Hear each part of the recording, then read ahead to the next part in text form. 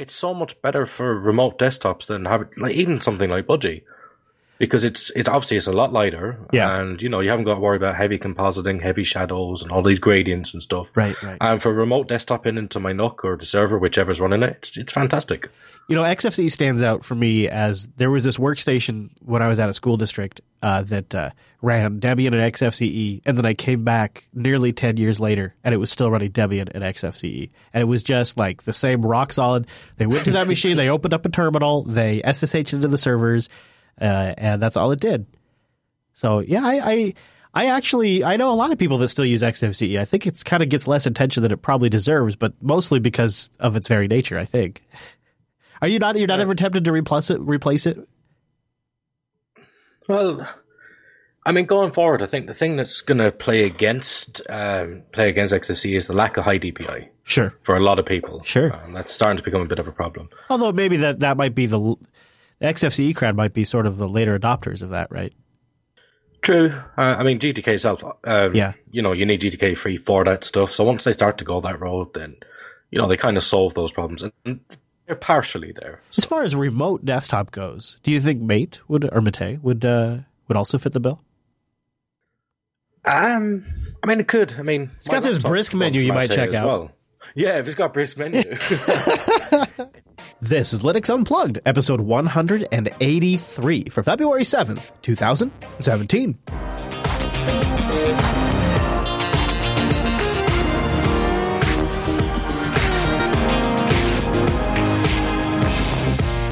Oh, welcome to Linux Unplugged, your weekly Linux talk show that at least half of us can barely breathe. My name is Chris. My name is Wes. And I don't think it's you. I think you sound good. You sound good. Thank you. Hello, so do Wes.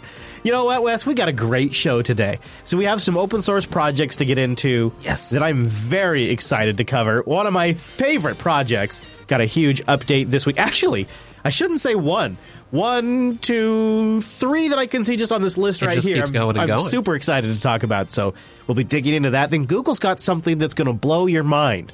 It's really something. We've got a big warning for those of you that are using the Ubuntu on Windows environment. We've covered that in the past. If you've been trying that out, huge disclaimer coming up in the show for you. You need to know about it because data is getting lost. Tune in at 11 to find out. Dun, dun, dun. And then, towards the end of the show, not even the end, but, as we get into the final chapters. To prepare ourselves for the end. Yeah. We will be talking about something that I suspect has been on the minds of a lot of our listeners. Not all of them. Those lovely listeners. Just the ones that are a little cranky. No, we're going to talk about some things that have been sent into the show as feedback, and I think are a great opportunity to address them and talk about the bigger picture, what's going on here. Plus, Wes, on top of all that stuff, you know what else we got? We got that tried and true great virtual lug who's here to join us for yet another episode. Time-appropriate greetings, Mumble Room. Greetings. Hello.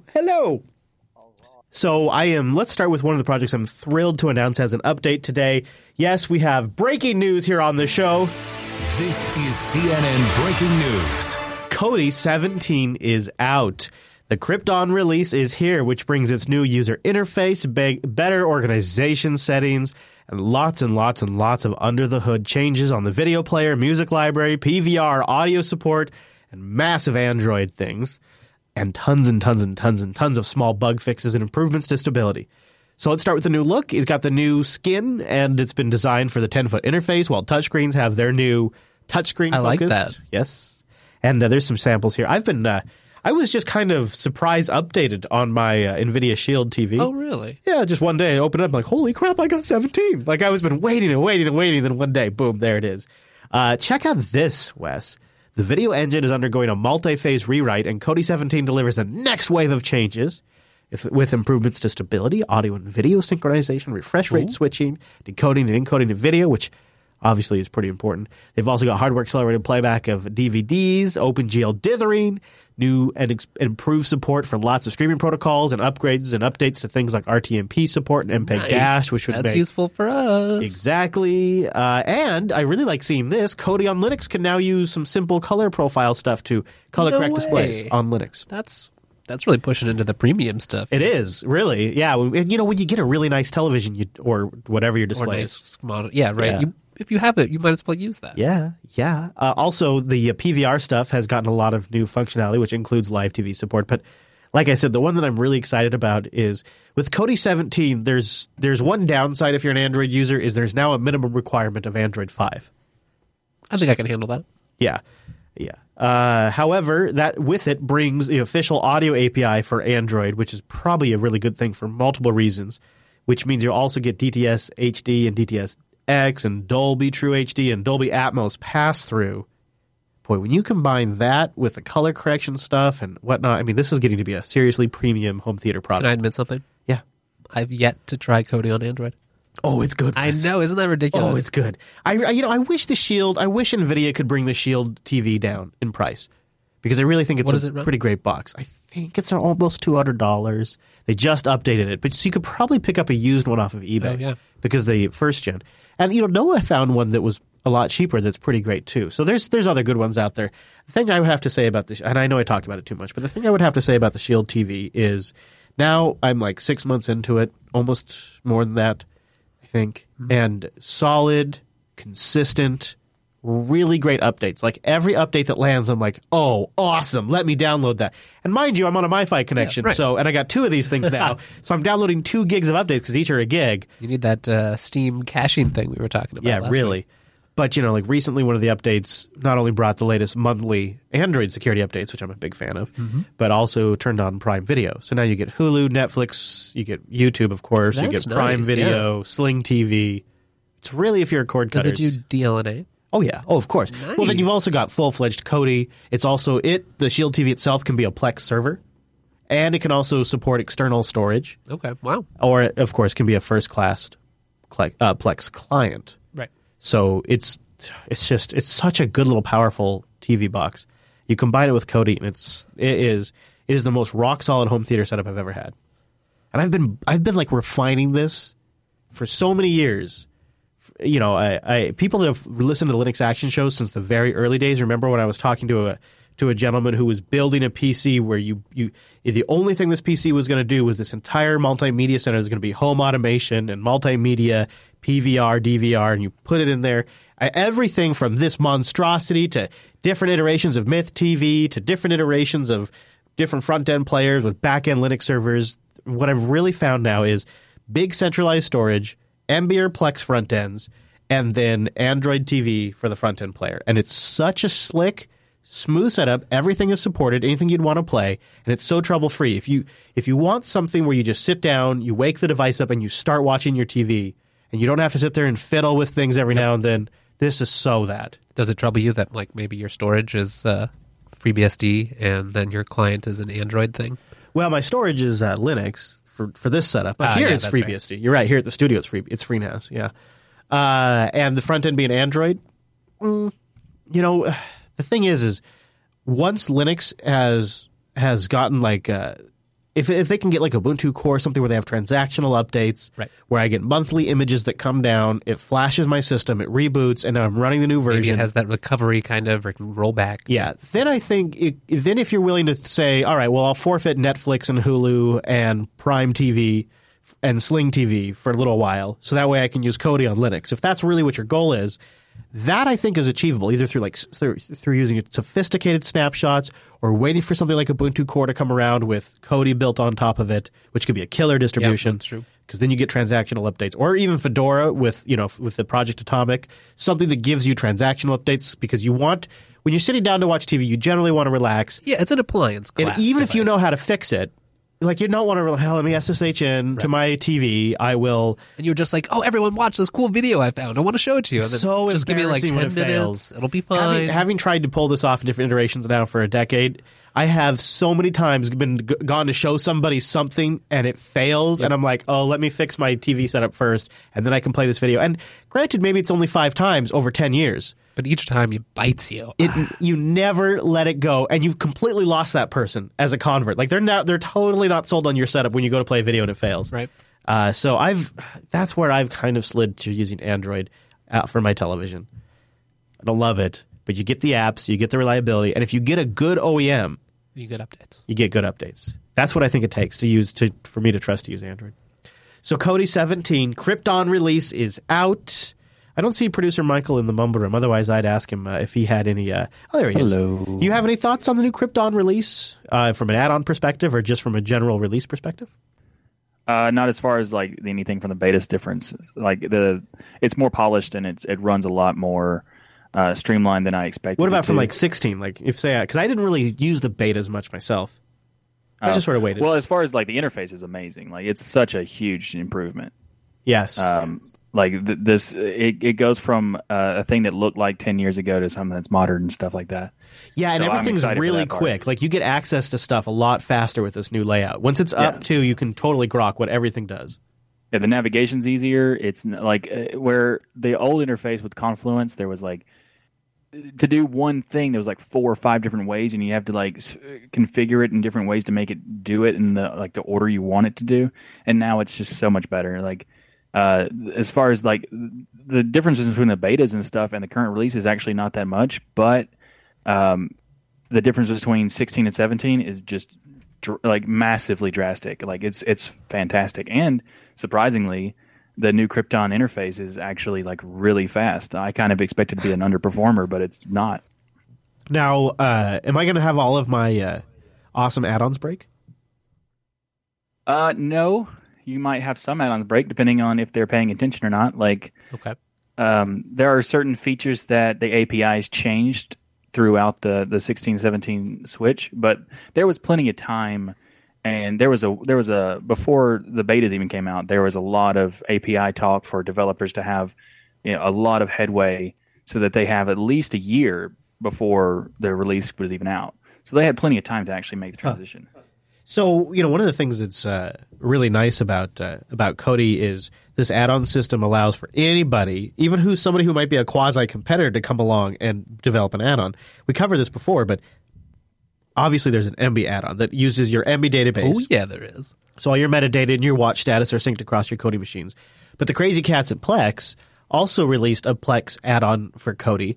And I've had time to play with it. Oh, and have you? Oh, good. It's like a full on new UI. Like you go into like almost a new UI mode for Kodi. Mm-hmm. It's a full on application. Oh, interesting. And then you still are using Kodi for like the playback because you can still hear Kodi sounds like the whisk, whisk, yes. Like little noises Kodi makes. Like you hear That's all the test of a true Kodi user. Yeah, sweet. You hear that still like when it's playing, and it fast forwards and rewinds better than Plex ever does. Sure. Like it's still solid like Kodi does, but it's supporting like Plex's automatic play the next episode features. Uh-huh. It's marking them red on the Plex database as you watch them through Kodi. It's nice. The kids were using it over the weekend, and the thing that really pushed it over the edge is now you can bark at the Echo. And you can say, Echo, open Plex. Echo, play Steven Universe, Season 1, Episode 40. Wow. And it plays it on the predefined player that you've chosen already. That's pretty slick. Which can be the Plex player. If you have Plex add-on open in Kodi and you set it up on the Echo, you can actually have the Echo remotely trigger videos through the Plex API. Yeah. Wow. Okay, that's pretty cool. Does crazy. that add-on support direct play? Like where the Kodi does all the Yes. decoding? Oh, yeah. Nice. Yeah. In fact, I believe I don't know for sure because I pretty much all my stuff is standardized now on X264. Yeah. But I think it will play it back anything directly that Kodi supports. That's great. Yeah. And I have not had a chance to try it yet. Mr. Michael, is there anything else you wanted to add on the Kodi stuff before we move on? Not really. Well, there's actually an interesting article out that talking about the reputation of Kodi having right. So other than that, that's kind of like Kodi is not a piracy app. Yeah, or something exactly. like that was the article. Yeah, exactly. Yeah. It's funny because there's the Kodi Twitter account is kind of funny to watch. Yeah, someone might want to be interested in that. Like that's a good suggestion. There's people who will send messages to Kodi that are obviously pirating thing, and Kodi will respond with a joke back to them saying, "Yeah, we don't care." Yeah, they're basically publicly trying to shame people for doing piracy, and they're really trying to position themselves as we're not a piracy application. Exactly. Probably a good thing. Especially the legal trouble they've been sort of, well, not they, but people that are selling Kodi boxes are facing. And like it'd be a shame for that to be its reputation when it's just getting so good. Right. And meanwhile, companies like Vizio are legitimately screwing their customers, and this is why all of our hardware, even our televisions, really should be open. They're going to have to pay $2.2 million for what they did, but according to a complaint filed Monday by the FTC here in the U.S., the internet-connected TVs from Vizio contained ACR, which was short for Automated Content Recognition Software. Without asking for permission, the ACR code captured second-by-second information about the video the TV displayed. The software collected other personal information and then transmitted it along with the viewing data to servers controlled by Vizio. Vizio then sold it to unnamed third parties for purposes of audience measurement, analysis, and tracking. Of course, you can see Vizio doing this. Like, we've got this great data on Vizio users, and Vizio televisions are featured in Costco with millions of sales, and we'll sell this to you. And, TiVo tried to do this. They all tried to do this. Yeah. Comcast, and you can totally see why advertisers and marketers want that information. And I doubt Vizio, very much doubt Vizio is the only smart TV manufacturer doing this. They just got caught. So check this out. For all of these uses, defendants provided highly specific second-by-second information about the television viewing. This is according to FTC lawyers in Monday's complaint. Each line of the report provides viewing information about a single television. In a securities filing, Vizio states that its data analytics program, for example, will provide highly specific viewing behavior data on a massive scale with great accuracy. Oh. Yes, which can be used to generate intelligent insights for advertisers. So this is why I don't want podcasts to ever go to I don't. If you listen to the show in what's it called? Oh, I forget. It's like this. It's like streams all of the podcasts together. It's a Stitcher. Oh, Stitcher. Yeah, Stitcher. Right. If you listen in Stitcher, or if you listen to podcasts using the Google Play Store podcast directory, please consider getting your podcasts from somewhere else, because what these companies are doing are trying to do this kind of data analytics to podcasting. So right now, we're going to get into an ad, and I'm going to say go to linux.ting.com. That's the only tracking that happens. If you go to linux.ting.com and you get a device, or you sign up, that's where the tracking starts and ends. They know we sent you. Right, but what Stitcher does and Google Play does is they're trying to do to podcasts what Vizio is doing to television, where they're trying to figure out where you turn your volume up or down, when you pause, when you rewind, when you fast forward. They want all of that, and they get that. Google Play and Stitcher collect that constantly while you're using their apps and send those metrics off to the advertisers. So this is a dirty thing that it's where podcasts are really on the line of this happening to. And if some of these services start to get more and more popular, I feel like this could be a bad case. So Vizio also, by the way, not denying this. They wrote in an official note, they say the ACR program was never paired with viewing data, with personal identifiable information, such as contact information. But they do admit they were collecting this information to aggregate a summary of reports. But here's the problem. If you look at the data, well, it turns out the software periodically appended IP addresses. It also appended other data to make it possible to collect other information about the viewer, like your age, your sex, your income, your marital status, household size, education level, home ownership status, and home value, which all could be associated and provided to the advertiser. The collection occurred under a setting that was described as a smart interactivity feature that enables program offers and suggestions.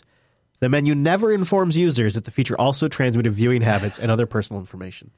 Now I kind of want to see like a Wireshark log as one of these TVs. I've wondered, because we have a Vizio here in the studio, one day we were just sitting out there in the living room, and a Wi-Fi access point on that Vizio came online for a little bit and then shut down. We hadn't changed it. Nothing. Just yeah. So, anyways, under the terms of the settlement, Vizio is going to pay $1.5 million to the FTC and $700,000 to New Jersey's Division of Consumer Affairs. The settlement also requires Vizio to delete all of the collected data before March 1st, 2016. There was an aspect to this story, though, that really made me feel like, God, I do not like this part of it. And I really wish, like, Ubuntu TV had been more successful. Or something. Or Firefox, when that when that was a thing. Looking back at it retrospectively, too, it feels like if Canonical had really pushed on Ubuntu TV, maybe over the phone or tablet. Because, by the way, the BQ tablet, the Ubuntu tablet, it's over a year old now. It's gone nowhere. It's gone nowhere. So if they could have solved this television program problem, this host OS you need for the TV, there's still a hole for this. But here's the part I really didn't like. And this is why I really wish we could have gotten like Ubuntu TV or something. So for those of us who bought old televisions, like we bought our TVs a while ago, like this one here in the studio,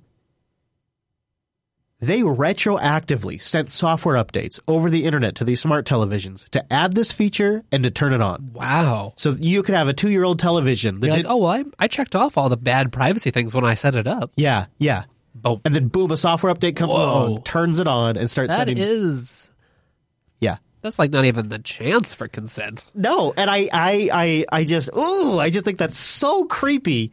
And of course, they're the only ones caught, right? So, yeah. Let's get some open source on all the things. Speaking of Ubuntu Phone, though, there is an update running out to Ubuntu Phone users, OTA 15, to phones and tablets, primarily a bug fix update. It's also going to address an issue with loading HTTPS sites on the stock Ubuntu web browser. I do like me my HTTPS. Don't worry if you're not seeing your update yet. This is the start of a phased upgrade procedure that they're going to follow, which should take really less than a day or two for everybody to see the update.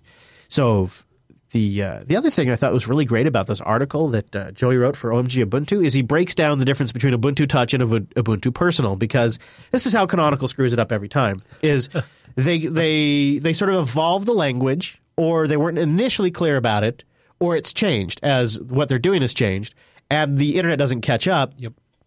That's not but where I think Canonical kind of trips up on this is messaging the changes. A lot of times it just gets appended to a completely non-story.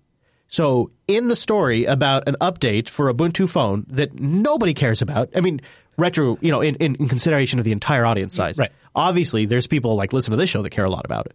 But the entire, looking at the entire mobile industry, That's just Ubuntu users. I mean, it's not. Yeah, exactly. Even if just Ubuntu users, it's not a big story. But in this big story is a great explanation of how all the vernacular works. So Ubuntu Touch is technically just Ubuntu. Wherever it runs, it's just Ubuntu. And so Canonical says they're trying to evolve their terminology to provide better distinction between various eras of Ubuntu mobile devices. Ubuntu Touch is the popular term given to the mobile-oriented version of Ubuntu based on Ubuntu 15.04 that uses click packages and shipped pre-installed on all of the commercial Ubuntu smartphones. Ubuntu Personal is the official name given to the Snapified version of Ubuntu that will form the successor to Ubuntu Touch, which is currently based on Ubuntu 16.04 and uses the Snap package format. So Ubuntu Personal uses the Snap package format based on 16.04. Ubuntu Touch is 15.04 that uses click packages. Clear? Is there a diagram I can see? That's what I would like. I can just print it out. I can bring it for the show so I don't say the wrong thing. I know, right? Hey, while we're talking about mobile, why don't I mention Ting, linux.ting.com. Go there, sign up, and when you go to our website, or our URL, I should say, linux.ting.com, they'll take $25 off a device, or if you bring one, and they have CDMA and GSM compatibility, they'll give you $25 in service credit. No contract, no early termination fee, and you only pay for what you use. It's $6 for the line, and then it's just your usage. When you need help, you talk to a real human being. No hold, no phone trees, no transfers. It's the kind of level of service that you would think only like the hugest telco company could afford. And of course, once you get to that scale, what do? You outsource it. Ting is a totally different type of mobile network, and this is why they're able to do things a little differently. So instead of having to invest in every single cell tower they build and fight with the local legislation and get all of the licensing and figure out all of the clearances that they need, Ting works on top of other existing established mobile carriers to bring you sort of a hybrid mobile service. So you get to pick between CDMA or GSM, and they're able to focus on things like great customer service, fantastic tools to manage your account, and, of course, a great selection of devices. They also just recently announced that they'd be bringing on Ring Plus customers. I guess there was a bit of a falling out between Ring Plus and their parent carrier. And, Ting is a great company, backed by Two Cows, really knows how to do this, been around for a while. And so they're stepping up, and they're going to offer service to Ring Plus customers. So if that's you, you're going to have until Friday, February 11th to decide if you want to stay with Ting or not. And they're not going to make it hard to leave, too. If you don't want to, they're just a great company. They got a great blog you can follow even if you're not a Ting customer. When you're ready to get started, go to linux.ting.com. See how much you would save by using this What Would You Save button right here. See the unbelievable prices, and then bring a device or grab a device from Google Play or Ting Store directly, or just a SIM card if that's what you need. Linux.ting.com. Thanks to Ting for sponsoring the Unplugged program. They're the best. I love this update. This is good stuff. Speaking of the best, I think Plasma 5.9 is the best update to the Plasma Desktop ever. And the best Plasma Desktop release just got better with Plasma 5.9.1. Just some fixes, some Breeze fixes, some Discover fixes, other little things like that. I don't have really a lot to say other than I'm just going to check in with my Plasma usage because typically in the past, what's happened is I've switched to Plasma. I use it. Something breaks in production with the audio or with, after an update, something breaks and I bail. Quietly. Now what I'm going to do is I'm just going to kind of check in from time to time. You say, yeah, I'm still using it. This is what I'm finding to be the best configuration so far. I've been really happy with Neon so far. Oh, that's awesome. But also had a lot of success with Plasma on Arch too. I still, to this day, am using it on my main workstation where it's just been super rock solid flawless. Oh, that's great. I don't know how. I think we're like week 2 or 3 in this. Yeah. I think we've been having this update for like 3 weeks now. And I'm still at that stage where I walk in, the door opens, and I set my bag down, and I sit my butt in the chair, and my hand's on the keyboard, and I'm going to work, and boom, until I finish working, it's completely flawless. There's been no issues. I've been able to produce multiple shows on it. I did some quick editing on it the other day under KDN Live. It was nailing it, checking all the boxes. So if you've been considering trying the Plasma Desktop, 5.9, really good release. One of the things I'm really loving is the notification for screenshots is great. It just feels so good, Wes. It feels so good. So 5.9.1 is out. Mumble Room, does anybody want to jump in on the whole Plasma love thing before I move on? I just wanted to give them a quick shout out. Would you be willing to try it? Yeah, absolutely I would. Yeah? All right, I'll get that going this week. You should. Yeah, just give it a go and see what you think because I think in my head, even though I know better, I think in my head I got the idea that the KDE whole application suite and the Plasma Desktop specifically were slow. Yeah. And bloated. And the little test I did this past weekend for the Linux Action Show, I threw it on a 10-year-old PC and just blown away by the performance. I'm consistently impressed. Like when we talk about articles about KWin and other parts of the stack, there's a lot of KDE applications I like already. Yeah. There's a lot to that stack too, though. That's true. But it sounds like the whole thing is getting to the point where I can just drop it on here. I feel like it's getting there. All right, Scrapjaw, you want to jump in? Modular. Yeah, I switched my mom over to Linux about a year ago, and I switched her over to Neon. She has it hooked up to an external TV in her family room, and she uses it all the time. She thinks it's actually a lot better. She was on elementary. She was on elementary, but then it was too simple. So because she's used to Windows and it has more of that classic desktop feel, everything's right where she likes to, or where she can find it. Yeah. Producer Michael, you were going to jump in there. Go ahead. Oh yeah, sorry. It was just going to say that KDE's approach to the whole framework and Plasma itself is changing to a modular style, so you don't need the whole stack of KDE in order to use certain pieces of it.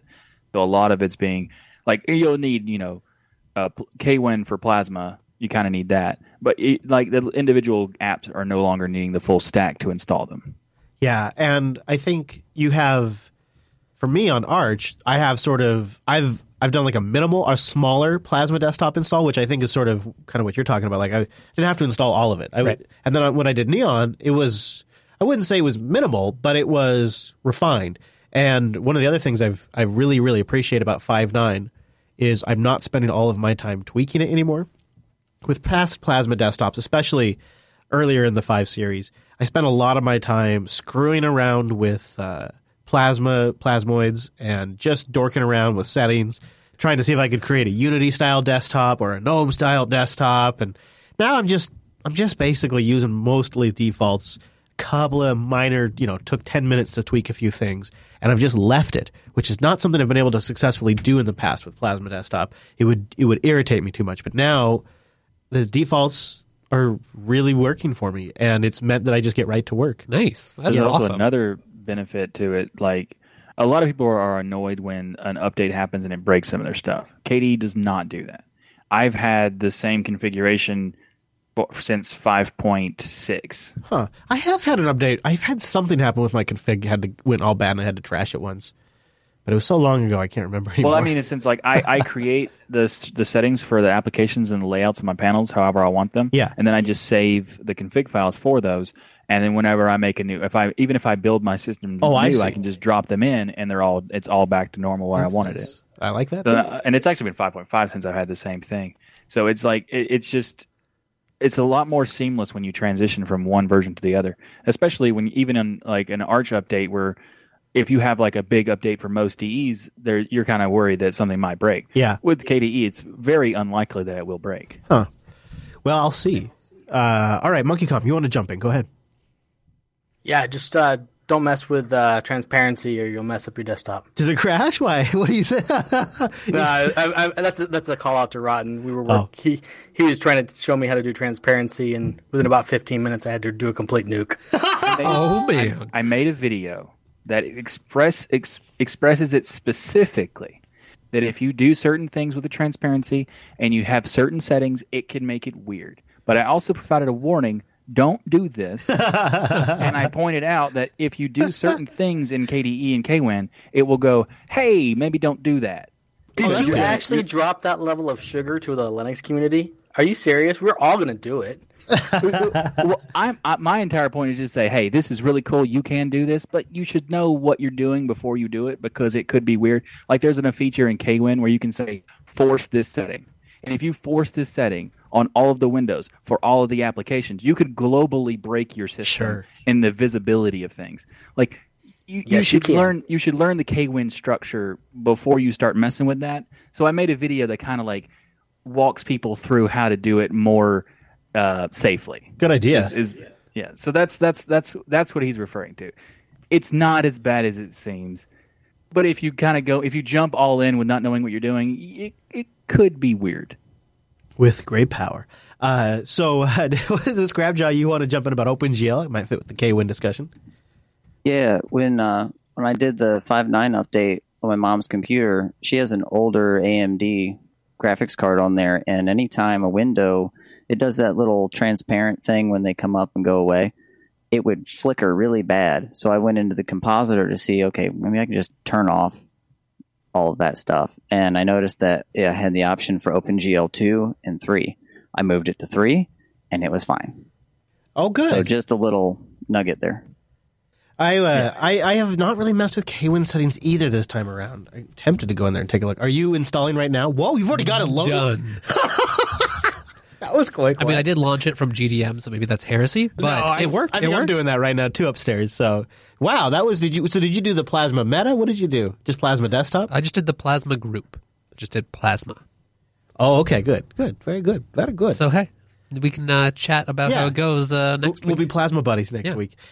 So I want to shift gears and talk about something that runs on Linux that sounds like a Hollywood trope. It sounds like, in fact, this video sort of summarizes this old Hollywood trope. You all know.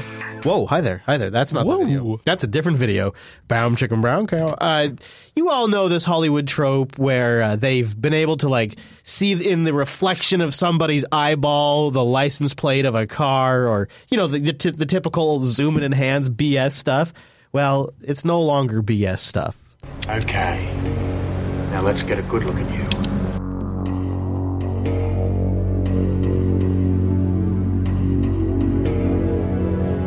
Hold it. Run that back. Wait a minute. Go right. There, freeze that. Full screen. Okay, freeze that. Tighten up on that wheel. Vector in on that guy by the back wheel. Zoom in right here on this spot. With the right equipment, the image could be enlarged and sharpened. What's that? It's an enhancement program. Can you clear that up any? I don't know. Let's enhance it. Enhance section A6. I enhance the detail, and I think there's enough to enhance. Release it to my screen. Enhance the reflection in her eye. let's run this through video enhancement. Edgar, can you enhance this? Hang on. I've been working on this reflection. Someone's reflection. The reflection. There's a reflection of the man's face. The reflection. There's a reflection. Zoom in on the mirror. You can see a reflection. Can you enhance the image from here? Can you enhance him right here? Can you enhance it? Can you enhance it? Can we enhance this? Or can you enhance it? Hold on a second, I'll enhance. Zoom in on the door. Times 10. Zoom. Move in. More. Wait, stop. Stop. Pause it. Rotate us 75 degrees around the vertical, please. Stop. And go back to the part about the door again. Got an image enhancer that can bitmap? Maybe we can use the Pradeep Sen method to see into the windows. This software is state-of-the-art. The eigenvalue is off. With the right combination of algorithms. He's taken illumination algorithms to the next level, and I can use them to enhance this photograph. Lock on and enlarge the Z-axis. Enhance. Enhance. Freeze and enhance. Yeah, so pretty much the biggest trope ever in Hollywood, and of course the cop drama shows. And Google's making it a reality. It's called the Super Resolution Google Brain, and Google Brain has devised some new software that can create detailed images from tiny pixelated source images. Google software, in short, basically means zoom in, now enhance is possible. The first part, the conditioning network, tries to map the 8x8 source image against other high-resolution images. It downsizes other high-resolution images to 8x8 and then tries to make a match. And they have some examples here. Then the second part, the prior network, uses an implementation of Pixel CNN to try and add realistic, high-resolution details to the 8x8 source image. Basically, the prior network ingests a large number of high-res real images of celebrities in bedrooms, in this case, to match, I guess. Then, when the source image is upscaled, it tries to add new pixels that match what it knows about the class of image. To create the final super resolution image, the output from the two neural networks are then mashed together, and the end result usually contains a plausible addition of new details.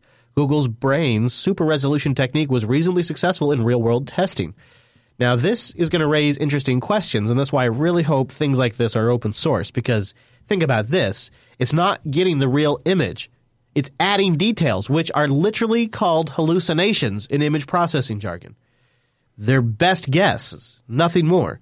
This raises some intriguing issues, especially in the realm of surveillance and forensics.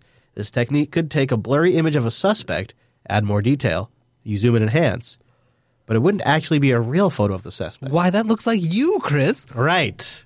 Yeah, that is a little disconcerting. So, like, for some things it seems plausible, but for that exact use case, it's like, no, this is not the technology that we want. I agree. It seems like you would really want, and if you do start to, if this thing would start to ever end up in like law enforcement, you might want it to be open source. Oh, yes. Oh, get out. Can you imagine that? Like, you're convicted of a crime that you were not actually at the crime scene, and some software gets to make up the image, Google at that at this point. Oh, man. That's just a scary one. That is your scary story of the day. Yeah, that is pretty freaky. All right. Yeah, well, obviously Scrapjaw asked if it would be admissible in court. No, not now. This is a future thing. Go ahead. This is the reason I want this to become a mainstream thing that everybody uses, right? Then it gets dismissed as something that can be used in court. It's something only accessible to some people, then yes, it will be admissible to court because they will say, well, the software is not really that admissible. It's only used in these kind of scenarios. We're taking all precaution about it. If it's in the masses and anybody could fake an image, everybody will be easily contesting it as validity for evidence, and then it will be much easier to actually dismiss it as not valid evidence. Yeah. I wonder if it would be treated like the polygraph, because I've heard a lot of people say the polygraph is crap. I don't know if that's true or not. I mean, who knows? I don't know. I've never taken a polygraph, so I can't say. Polygraph, I have taken the polygraph before. It is good to give you an indication. Now, if the individual is already aware and has done it before multiple times, the more you do it, the less intense is the fact that you're doing the test, the less it actually can detect. It requires also an expert examiner to actually look at the results of the polygraph, which is another issue as well. So you have to see if this individual... It doesn't work at all. Yeah, it doesn't work because it shows someone's anxiety, their blood pressure. It doesn't show whether they're lying. Because if you are super chill, then no matter what you say, it will just say that you're chill. So that's the other thing, though. However, we have subtle changes that it's what's supposed to detect. And this is why it also requires an expert examiner to be able to know those subtle changes. Also, it has to do with timing. It has to have precise timing on answer to response of the polygraph there's been decades of research proving that it doesn't work. So we should pick this up in the post show, but I think Minimec points out, going back to the Google Brain thing, Minimec, you have a great point of why perhaps Google would want long-term to be in the Google Photos game. I mean, yeah, you have a huge photo base. You have all the Android devices that are storing their photos on the cloud. So you have that Google Brain just measure the physiognomy of your face, and so that would be a good base to recognize future criminals or everything. Oh, let me go check my upload status real quick. Yeah. Yikes! That's okay. All right. So let's move on. We can pick up I wouldn't mind picking up the whole discussion about the lie detector in the post show, because I'm always fascinated by that.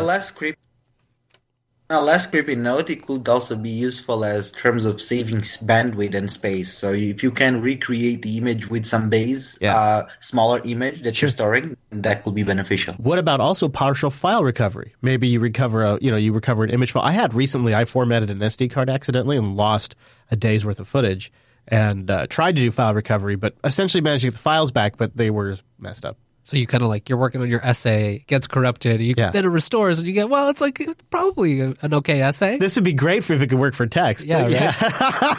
Oh, man, journalism's never going to be the same.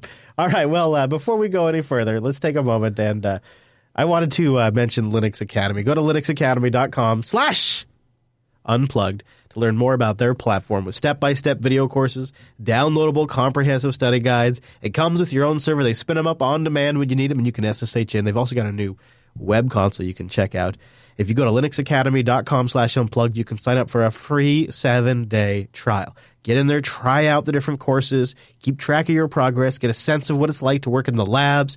Maybe try out that instructor mentoring where you get full-time human instructors that are happy to help, a community stacked full of Jupiter Broadcasting members, comprehensive downloadable study guides you can take with you.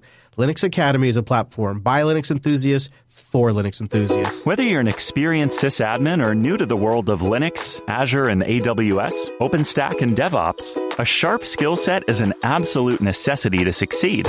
Meet Linux Academy, an online Linux and cloud training platform that uses self-paced video courses and hands-on labs to give you real-world experience for a wide range of skills. Train for your certification, learn the latest DevOps tools, and grow your skill set to do better work.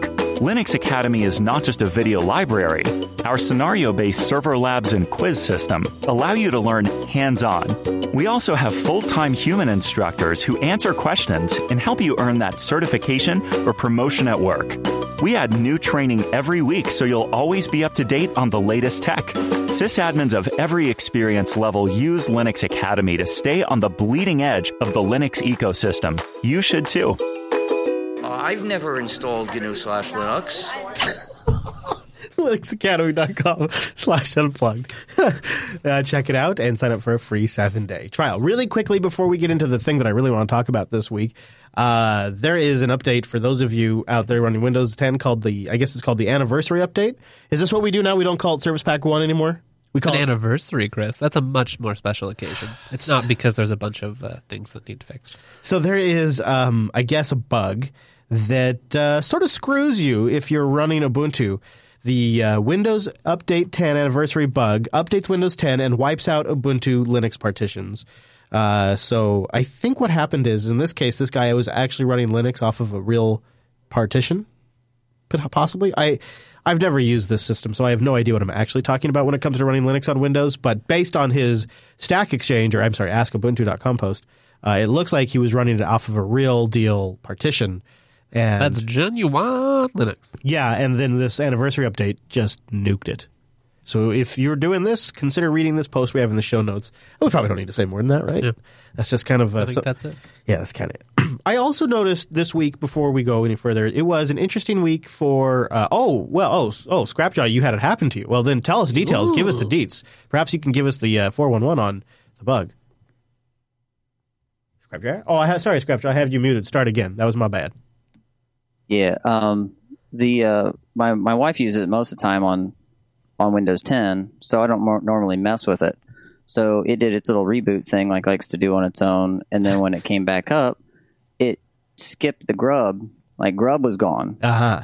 And then when I went in to try to find it, I was like, okay, I'll just put in the USB boot and I'll redo grub. And then grub was like, hey, all I can see is Windows. There's nothing else here.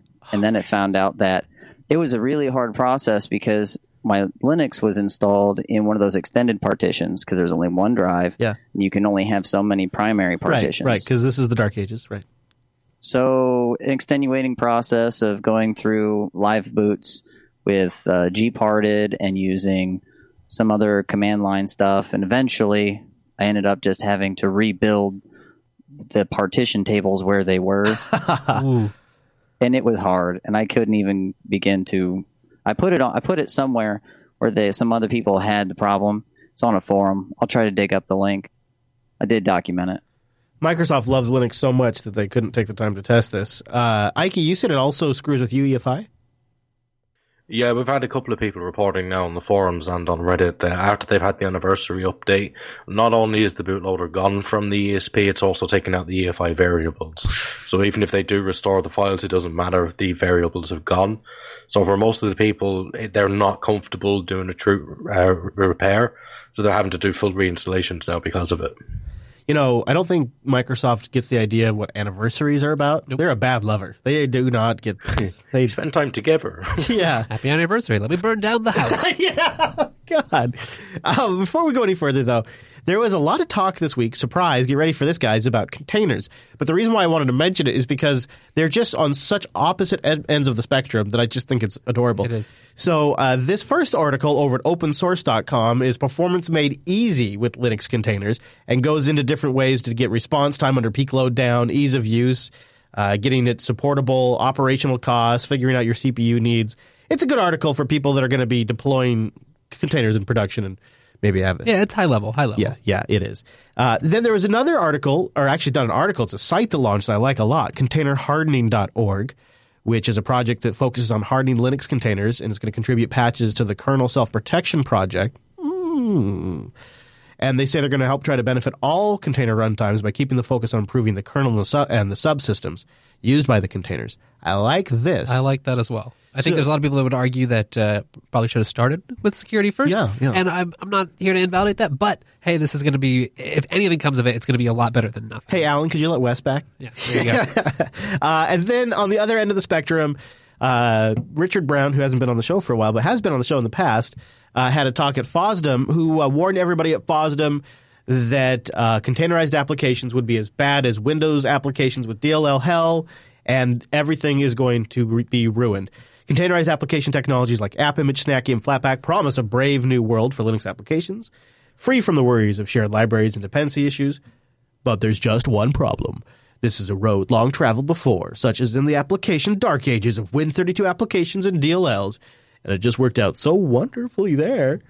And I will link you to Richard's talk. You can listen to the whole thing. It's not long. It's just a great little talk if you want to catch it. Although, spoiler alert, I'm betting OpenSUSE build service fixes everything. I bet. So you could probably just skip to the end there and probably just save yourself the long journey. I find this whole thing of we now have this gray area of containers that are Docker images and LXD containers, and then we have people calling containers that are things like snap packages that install and cheroot themselves and have a mounted file system or Flatpaks. Yep.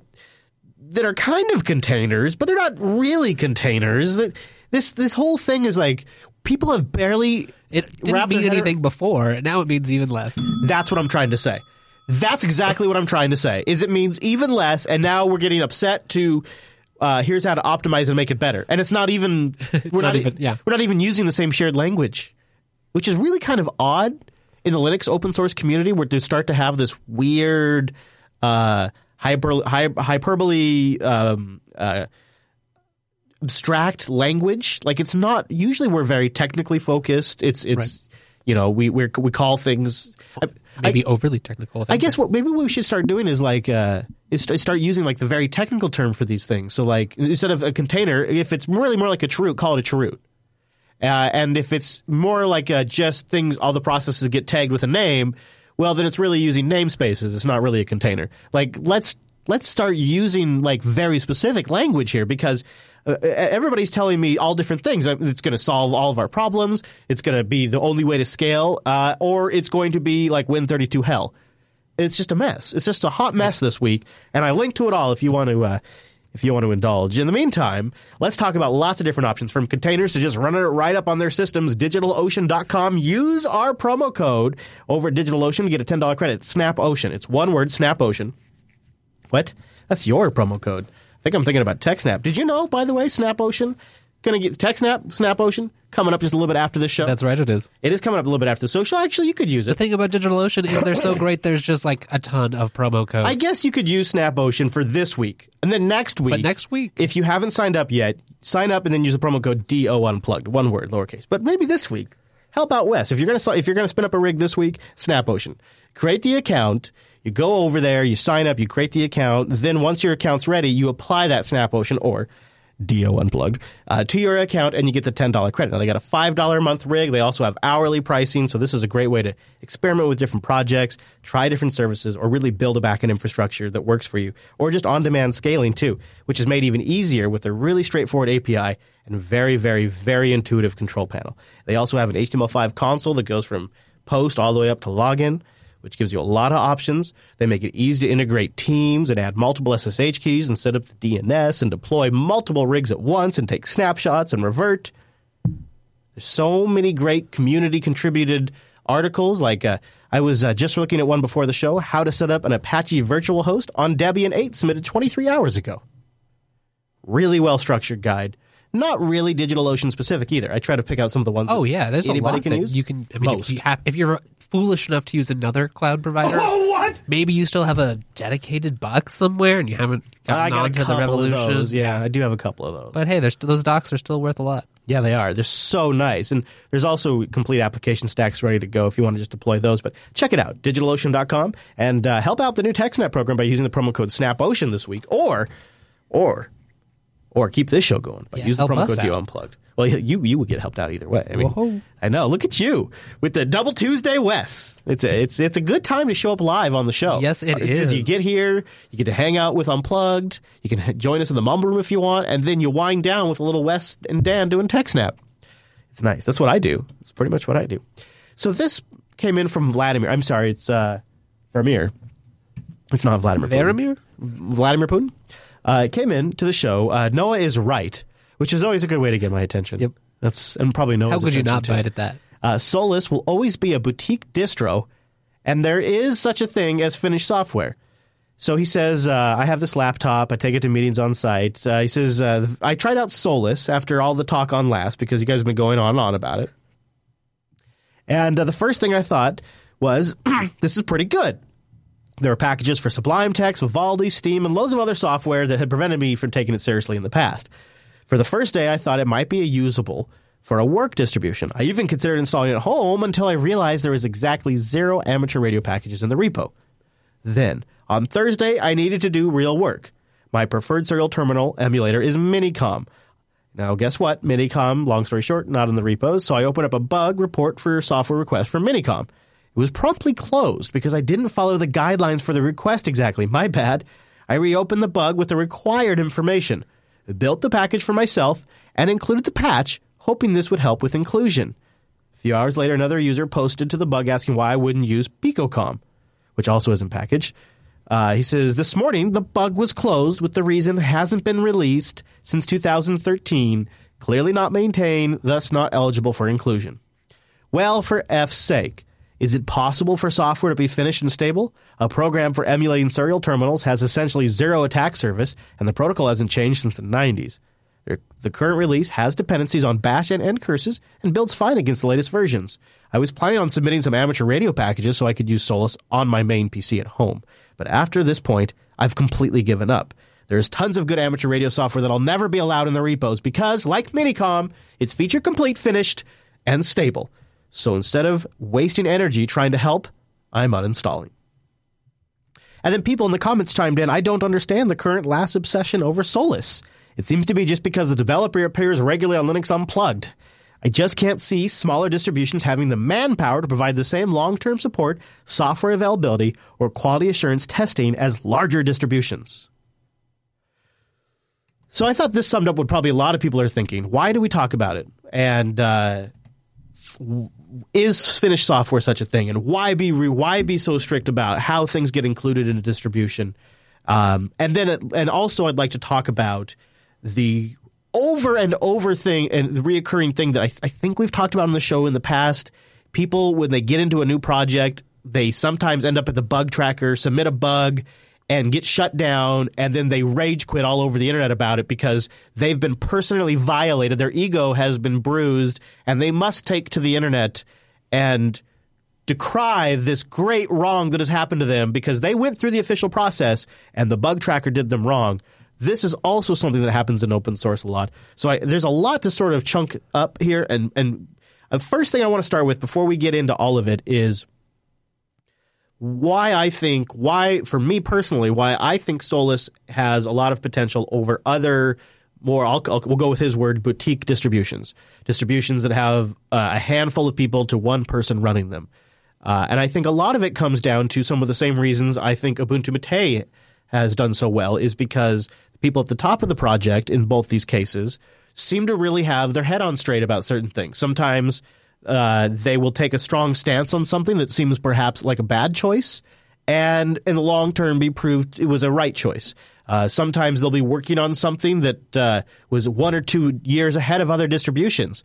And in other cases, they're willing to solve problems that the other distributions just seem to stop at. For example, Solus with the Steam integration, or Wimpy with the Ubuntu Mate tweak that makes it very simple to recreate experiences and turn on desktop effects in a way that were almost accomplished in the past, but then he really brought it all done with the software, with his, what does he call the welcome software selector? Oh yeah, right. That really kind of the welcome screen. It's so here's how you configure your look, and here's how you get started on your software. And it was like, wow, how come this was the final 10% that nobody else had done? There's so many things like that in Solus too. And so I think a big part of looking at a distribution and how long they're going to be around is what's the leadership look like? And I think the leadership plays a key role in just like any other factors, user base, software that their platform they're adopting, momentum, direction, all these things are important factors. And I think Solus, along with other distributions that I've mentioned recently, have a unique mix of something interesting going on here. KDE Neon is another example of this. Ubuntu Mate, like I just mentioned. The Elementary project is another example of this. Smaller distributions in their own right, but doing something that the larger distributions are not doing. Now, as to why I talk about it so much, because this is a show for enthusiasts, and I am an enthusiast. I could sit here and do a show about Red Hat 6, but no one would listen to it. I do shows about things that people that follow Linux are interested in. It's a pretty simple formula. I've been doing it for a long time. It's the same thing. If people in this thread are going after me for saying, oh, Chris is always following the new shiny, we report on the new shit. That's what we do here. We talk about this stuff because we're interested in it, and you're likely listening to a weekly Linux podcast because you're interested in things in Linux. You're an enthusiast. So we talk about those things. It does sometimes mean maybe we talk more about Solus than I talk about Debian, although probably not much, to be honest, but it's close. And that does happen. It also means there's times where we are talking about Debian or Fedora or Ubuntu or SUSE or whatever. So that's my opening discussion and rationale. But Ike, I invited you to the show today because I wanted to kind of get your take on this. It's a boutique distribution. It's too small to be taken seriously stuff. And also perhaps I went, filed a bug, didn't get the answer I want. Now everything's ruined. This seems to be like a rinse, repeat thing that I see over and over again on the internet. And I'm wondering from where you're sitting in the distro, if you see this kind of stuff, have thoughts on all of this stuff. The floor is yours. Well, I mean, I've plenty of thoughts on this, but let's start at the most basic level. Let's take the title into consideration. This is a bug report, rant, complaint, whatever it is, against Solus for being a boutique distribution. And the argument here, the premise is, it's a boutique distribution because it doesn't ship my niche software, which isn't applicable to its market. Mm-hmm. So you've already started out on the wrong foot. So the bug report was done wrong first. Because we have over 600 bugs still open on the tracker, we're trying to be efficient. If something's wrong, it gets closed down. You come back with it. Now it's come back. It's something that hasn't been maintained since 2013. Instantly, the defense is, well, it's finished. There's nothing wrong with it. So I'm actually going to give you a link here right now on IRC because I have looked into it. Now, in the past, this package has had 2 CVEs. It's got over 17 bugs that have been in distribution. And for the most part, it's been good because nobody's looking. I've looked. That's a good point. That is a really good point. And also, right, have a look at that link. I would. I would also point out that there's the other way you could interpret this was fast and concise communication from the development team, because you guys responded pretty quickly and were clear as to why it wasn't included. There's no mystery. It's not like it gets left as an unanswered thing. All right, yeah, here it is. Yeah, I see.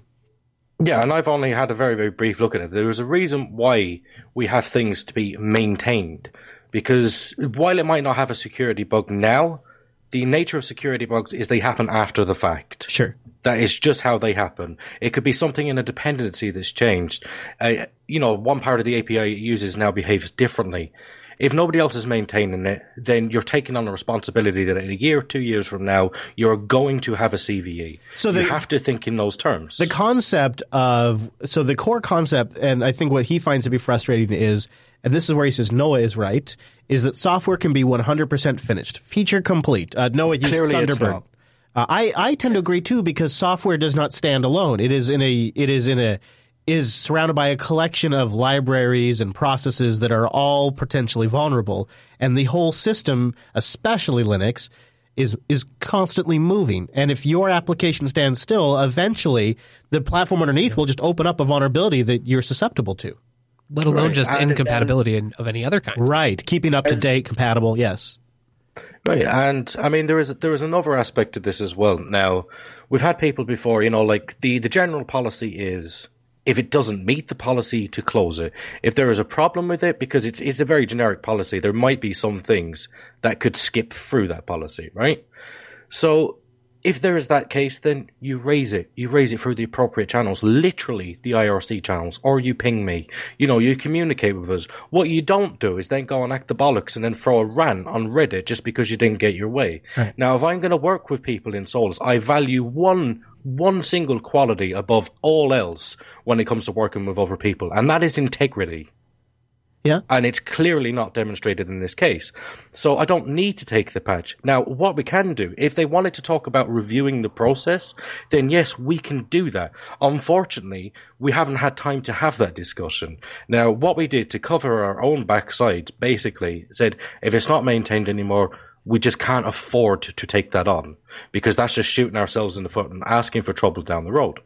Now, what we can do to actually address this problem, now, if he'd actually come to me and said, look, we kind of need this thing in, there's no alternatives, what can we do about it? Is there any way we can loosen Because, the policy? Ike, to be honest, yes, we can. It isn't, so you can take argument with how he brought up the issue, but Varmir's primary issue here is probably on a grander scale, something you're going to face consistently. Everybody has their esoteric thing that they want installed. Yeah, but I mean, this is the thing. So you get people come along, right? They've been with it for all of 2 seconds. They assume it needs to be exactly what they say it is. They ignore what the project actually is, and because it doesn't do exactly what they have to do. Like, we've had it before, how dare you not have server software? How do you think you're going to get anywhere in the market I bet you when hear that, you yeah. don't cater to servers? Right. It's for desktops, you jackass. Yeah. Right? Although I did come as wait a minute, SAB NZB isn't available? This is crazy. Oh, right, it's for desktops. But in this particular case, we have a bit of software which is, from what I can now understand, having looked at it afterwards, it is the only thing that does what this particular guy needs to do, right? So fine, we have our review processes and we say, all right, so our policy at the moment is far too anal. We know that and we're honest about that, right? But what you do is you talk about us. Now, what my proposal would be to do there is we say, okay, if we can't use the age rule, which obviously is a very loose rule, it doesn't always work, then what we can say, if it exists in 3 other mainstream distributions, excluding Arch, I'm sorry, but if it exists in Ubuntu and or Debian, Fedora, and OpenSUSE, then we could just skip that rule, because we're then sharing the weight among all the distributions. That's something I would have been willing to discuss with this person, but then just to go up on Reddit, because you've used it for a day, you didn't get your own way, and then you go scream to the whole internet. I don't want to work with you now. We're looking for community maintainers, people to come on board, people who will engage in a responsible way and demonstrate integrity, a relationship of trust. Then we'll onboard you, and we'd love to work with you. If you're going to go there and you're going to throw your toys out of the pram, I've no interest in working with you at all, because you're wasting my time and making, just stressing me out for absolutely no reason. I don't need to work with people like that. Now, while I love contributions coming to Solus, that would have taken me all of 14 seconds to package. I don't need it, but it does help us, because those 14 seconds, they all add up, right? So we can keep adding more and we add value for people. But if you're trying to change what Solus is, I'm not going to allow you to do that by saying it's a niche when it's your niche that's not being met. It's just, people need to understand when you're looking at something, you understand what it is. I think that's a great point, is consider the audience. It's sort of the same problem that people have when they go use Elementary OS. It's like a very technical user goes to use Elementary OS that is expecting more like a Plasma experience, and they get Elementary OS, which is much simpler, and they think, well, this is a distribution for noobs, and it's a boutique, and it's no good. And they announce it online, and it's just you're not the right audience for it. Right. It's more like it's kind of like an interview, right? Like where it's a fit for both of you. Yeah. And we're not like, by talking about Solus or not, we're not trying to say Solus is the perfect thing for all of your things, right? We're saying for this use case, the things that we're using it for, we found it to be enjoyable and interesting and worthwhile to check out. Exactly. If it doesn't fit, then it doesn't fit. What we want to do in Solus now is we are aware that we have problems in the processes because they've existed since the beginning, and Solus now is, it's established in itself. And as I say, we've got over 600 requests on it. 200 of those are package requests. So that's 1/3 of the bugs we have are package requests. So clearly there is a problem with package availability, right? I'll hold my hands up to that. Solus doesn't have all the packages that everybody needs. We want to address that. So we want to get people on board who can identify these things, but again, can look at Solus for what it is and say, okay, does this thing really apply to Solus? And, we can change the process so it's not just, well, this thing hasn't seen a release since 2013. Is it in free other distros? Yes. Can we distribute it? Yes. Is there 84 other things doing the same thing, So sensible rules. And then we can start to form a team. We'll give people get access. We'll give them publish access so they can get these things on. There is a right way to do things and a wrong way. The way that this reaction has gone on Reddit, it's the meme GIF reaction that you get from people. So on this one, Solus has no packages. They're just a meme distro. They'll get nowhere. It's the same as when people rant about Elementary OS.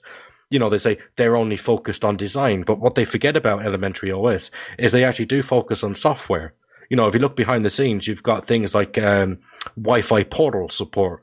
They've got their own Firewall D front end. And they have that whole templating system to get it set up to create apps on the desktop environment. It's really well done. Right, so people ignore the actual reality of it when it doesn't suit their needs. I mean, that's what it comes down to, isn't it? Yeah. You're angry with something, so you actually forget the reality of it. Yeah. So I think you're saying Solus is only about design? Yeah, Solus is only about design, and if it's not purple, I'm sorry, I'm not interested. But yeah, I mean, this thing on Reddit, I'm not annoyed at it, I'm not annoyed at him. Yeah. I'm kind of disappointed. I'm more disappointed with this situation. Yeah, I hope so. When these kind of feedback pieces come in, the reason I want to cover it is Ramir is one case here, but really it's probably something that's been a lot. You read the rest of the comments. People go as far as to say that I am damaging Linux because we're a large channel that is actively guiding less informed people to a niche within a niche, and so we are going to cause Linux desktop usage to implode. Yeah, whereas we know the inverse to be true, because what they're actually doing is stifling innovation and freedom by forcing people onto the establishment. See, this is where it does feel. Doesn't it feel a little anti-change, a little pro-establishment, a little like why do something different? There is an element of that. Yeah, I mean, the words you always hear out of people's mouth is, why are you reinventing the wheel? And it never has anything to do with the wheel. It's always the friction in the road. And unfortunately, these people are part of that friction in the road. Maybe Jupiter Broadcasting needs Linux plugged in so that you can only talk about Red Hat, Ubuntu, and SUSE. Yeah. What we'll do is we'll create an approved licensed Linux distributions that are mainstream and that are noob approved. We'll invite only approved PR representatives from those enterprises here to talk as guests. No more Ike. No. Yeah, because we all know how a monopolized industry with no competition, we all know how that goes, right? Yeah, right. I hope I don't mean to come across as crass, but I was sort of shocked by the whole thread. Started 3 days ago because it seemed a little over the top, because really I don't think we ever say drop what you're doing. And in fact, I mean, on this shit network, you've had shows like "What's the best beginner distro? What's the best distro to introduce to your friends?" Right? Yeah. So yeah, really have a different take on this. Okay, go ahead. So I start with the first premise, which can software be complete? And people saying that now, as a developer, when you're developing something, you have to set yourself a barrier, a boundary. Otherwise, you will end your life and you're not going to finish it. So there is such thing feature complete. I agree. Yeah, feature complete. Right? Yeah. Yep. And of course, if the ecosystem around is changing, but it's intended to support applications on its top and now open a vulnerability, maybe the fault is of that system on the way that it changed. Or maybe the system recognized that it's no longer important or crucial to maintain that functioning of that application, which indeed needs to be considered by those that orchestrate the system. So in this case, it's on the responsibility of the maintainers of the distribution to decide if they'd like to take that risk or not. I would say, too, like in the case of Minicom, it has very small set of dependencies. Like Bash is really one of its major dependencies. But, sure, without getting into specifics of specific software, because then it can be very different for each independent case. It needs to be evaluated by the core principles. Now, it goes to the second factor that I like to point out, which is how people tend to choose distributions. I've stressed this in this show multiple times, and I still think people don't get it. It's like, stop choosing your distribution by the features or applications that come pre-installed on it and choose it based on principle. It's something that it says that I'm going to care for advanced users and I'm going to make my primary choices and target for that type of niche. Sure. Then you're probably going to be better served there, so on and so forth. So that's so boring. That's so boring. That's like, how do I distro hop? No, yeah. I think it's actually a good point. I have to disagree with part of that. Okay, go ahead. Once you've completed an application, right? So if I'm writing any software, you do have a roadmap, you do have this architectural overview of what you're going to do, right? And yes, there is a point where you are, as you say, you are feature complete, but as a responsible developer, you still maintain it. It enters its twilight years. Forever. Right. Well, the fact is, if you're going to have something around, like that's not going to be maintained anymore, why would you take the risk in the first place? That's why I said if there's free over distributions that did have that, then sure, because then we're all sharing the burden, right? But if you've got to set a precedent somewhere. We can't just say, well, this thing, we'll let this one in, but the other stuff of the exact same criteria, which also isn't maintained, isn't going in. You can't do that. It's just bad form to take on abandoned software, full stop. It doesn't seem long-term supportable, especially if you do have a smaller team. Like you don't. And we are a rolling release as well. It's not like we're a static release. The chances of those things breaking and falling apart is exponentially more dangerous than a static release because you can drop them between the releases. However, we've got to keep these things going on. So then we adopt technical debt. We've got to add that thing to our QA now. We've got to make sure this thing is working. And we've got to keep this working over time. It's much harder to get rid of something from a rolling system than it is another. And then you get to the point where you've gone from having, say, 5,000 packages or so like we have now, not 10, to the point where you've then got 15, 20, 30,000 packages and 40% of them are abandoned. And I wonder, too, if it was a popular open source project, maybe we could fantasize like about a situation where somebody takes it on, fixes some of the bugs, maybe starts repackaging it, and it like gets brought back to life. Like you would hope that would happen, but I kind of have to fall down with Ike on this. Like you could package it up and make it work for a while, but you pick up half a dozen of these, and all of a sudden you got yourself a nice string of technical debt that you have to. Especially if you're trying to have a standard for packages, you want your packages to work. You try to have QA and release cycles and continuous integration cycles where things build. And if these things are suddenly going to start failing, and you're going to have to investigate it, I agree that that's real work to take on. And given your project, doesn't make sense really. There is a solution. So people have little bits of software that they do love, right? All you would have to do is look at it. 1 or 2 months, take over that project, offer to take it over. Every 1, 2, maybe 3 months even. Just have a look at it, make sure if the thing builds all right, and then just bump a new tag. We need like an incubator, like where these projects can go. Like a real incubator. It's not run by Google or something. All packages go to heaven. Or maybe it's more like purgatory. I'm not sure, but closer, yeah. But then we could at least our favorite things could get updated. In the meantime, I mean, I guess you could always set up a Docker container, put an Ubuntu environment in there, and load Minicom in there. Maybe. I don't know. That's a possibility. No, I'll put Minicom in, but because it's the only one that does the thing, and because at least 3 other distributions have it, and I'll make that the rule going forward. And we could have saved ourselves all of this heartache, all of this pain, by not going on and doing a big thing up on Reddit, just so everyone else sees how unhappy you are. It was no help to us. Yeah. There was absolutely no help to Solus at all, because I've had to take time out of my... Obviously, I love coming on and seeing you guys. I'll make that one very clear now. He's like, I've had to come on. Well, don't fucking come on then. Oops, sorry. But yeah, I've had to take time out of my schedule now to come and deal with a non-issue. Yeah, I think I think when people ask why Solus, and I say the leadership, I think this conversation sort of underscores why I say that. So I think hopefully, if you've been wondering why do they talk about Solus so much, maybe that sort of sheds a little light on it. And if not, maybe we'll get to hear more from you. Yeah. But thank you for coming on and setting us straight. And it sounds like Mr. Vermeer could look forward to freaking Minicom and Solus in the future. Yeah. So there you go. Yay. Yeah. Yeah, everybody wins-ish. All right, well, that right there brings us to the end of this week's Linux Unplugged. We're going to skedaddle so that way we can get out of here for the TechSnap guys, which are coming up in just a little bit. If you'd like to join us live and get even more show, go over to jblive.tv on a Tuesday. Get it converted to your local time zone at jupiterbroadcasting.com/calendar. Go check out Ike if you want more Ike on Late Night Linux over there. And check out Wes. What's your Twitter handle, Wes? Where people can follow you? At Wes Payne. Magic. I'm at Chris LAS. You could give us your feedback or news ideas at linuxactionshow.reddit.com. Thanks for being here. And we'll see you right back here next Tuesday.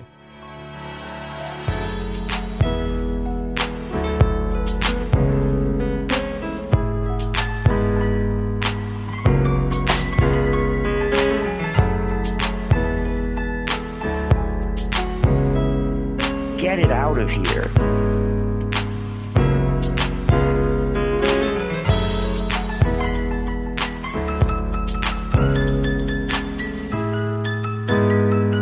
Zombies don't run Linux. I've never installed GNU/Linux. All right, jbtitles.com. He didn't install it, and the zombie didn't install it. Who installed it? I don't know, Wes. I don't know. It was the amateur radio. Yeah, he did it through Minicom. All right, everybody. Thank you very much for being here. Go to everybody now go to jbtitles.com. Let's pick our title and let's get the studio ready for Wes. Alexa, turn on JB1. So now we'll get the lights warmed up for you. Okay.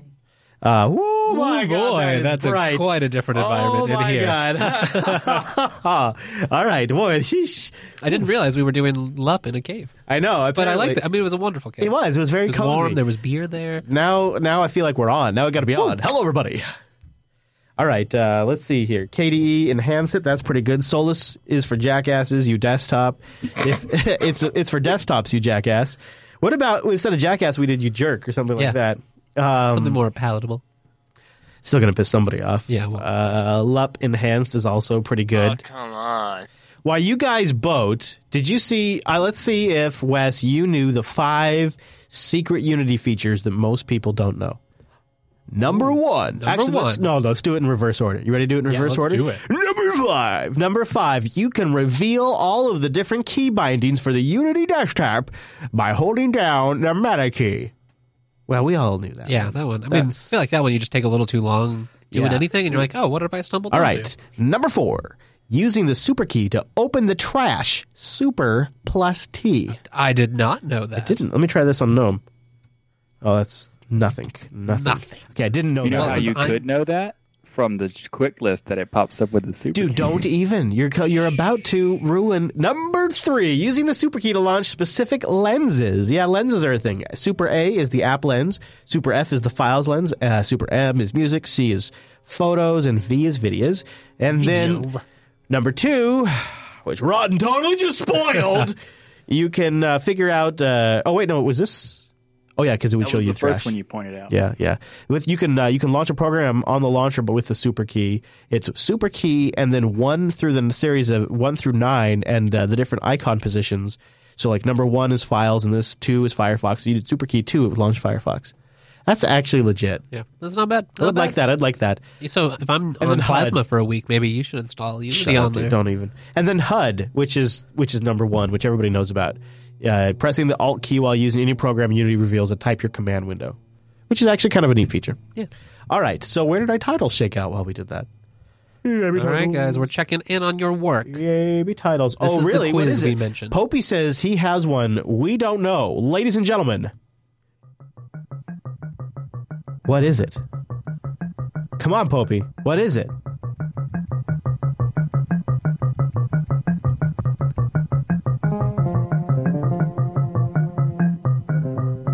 Shift print screen. Oh. That takes a screenshot of your window specifically. All right. There you go. Shift print screen, everybody. There you go. Nice, Popey. Nice. Krypton No, infused control coding. print screen is a window. That's a region. Yeah. How about it's for desktops, jerks? No, see, but then that guy's going to think we're calling him a jerk in the title. Right. When it wasn't actually aimed at him. Yeah. It was a previous bug. Yeah. So that's the only thing about that. Also, I have to say one thing to keep Popey happy, otherwise he's not going to let it go. So, it's an operating system, not a distro.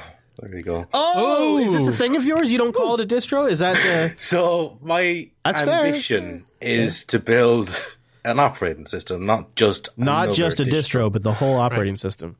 So apparently I have to say potato as well. Oh, damn it, no. I just realized what you've done to me. I love it. This is why you probably tuned in. That's amazing. This is literally why Popey tuned in, probably. Oh. Or as we say here, spuds. Spuds. With a H. Yeah. Happy football day, everybody, by the way. It was football here in the United States. Football. Sports. Yeah, sports ball. Sports ball. All right. So I don't know if we should go with it's for desktops, jerk, because it's for... I know. My Linux is not your Linux. It's a little abrasive, so we can't do that. Enthusiastically enhanced. Quantum of Solace played again. Solace is your grandpa's Linux. We're going to have to switch over for TechSnap here in a moment. It won't be that rough. We won't have to restart the stream or anything. There may be a standby screen for a moment or two, but... just do what it says. Stand by. That's right. That's all you got to do is just stand by. It's really easy. You can even sit by if you'd like. Stand by, Wes. Linux nose plugged. I get it. Windows 10 anniversary surprise. That's true. That's good too. Just so long. I just realized I forgot to mention, to comment on the fact that you said that Katie what seemed more responsive, and I was like, that's a myth. What's that? Oh yeah, that was my idea of a boutique distro myth. Was something like that. Something like that was my title. Was what I was thinking in the back of my head, but I forgot to suggest it. Boutique. You know the funny part there when he was asking about what Ubuntu Mate's thing is called? It's the software boutique. Yeah, I thought so. That's right. Yeah. I thought so, but then we were saying boutique so much. But that's just the software part. The rest of it's the I know. But we were saying it so much that I was like, shit, am I now mixing up my words, or was it boutique? The damn word. So, boutique distro myth. The myth, how about the myth of boutique distros or something like that? Is that good? It's not bad. Not bad. I feel like myths played out a lot, but that's fine. Yeah. The server distro myth. Busting the boutique distro myth or something like that. I don't know. The WW has submitted a boutique distro myth, but I feel like that's not quite. It feels a little clunky. Although I like that it's only 3 words. And there are boutique distros. Yeah, there are. It's true. Damn it, Ike. I feel like people don't take a pause to think about what they post before they post it. Well, they get upset, you know. Well, in that case, that dude had this huge rant, so I mean, he had to take a little bit of time to reread some stuff. Well, I mean, maybe he didn't read it. Maybe he just wrote it. The boutique battle. I wish it would play better orally, but the contender is kind of funny, just with the K. Yeah. It's not a title, but I do like that play on words. We could have had some communication puns as well. We missed out there. Some communication puns. What do you mean? Yeah, we really lost out there. With like with a K or something. Because the radio stuff. Oh, we really missed an opportunity there.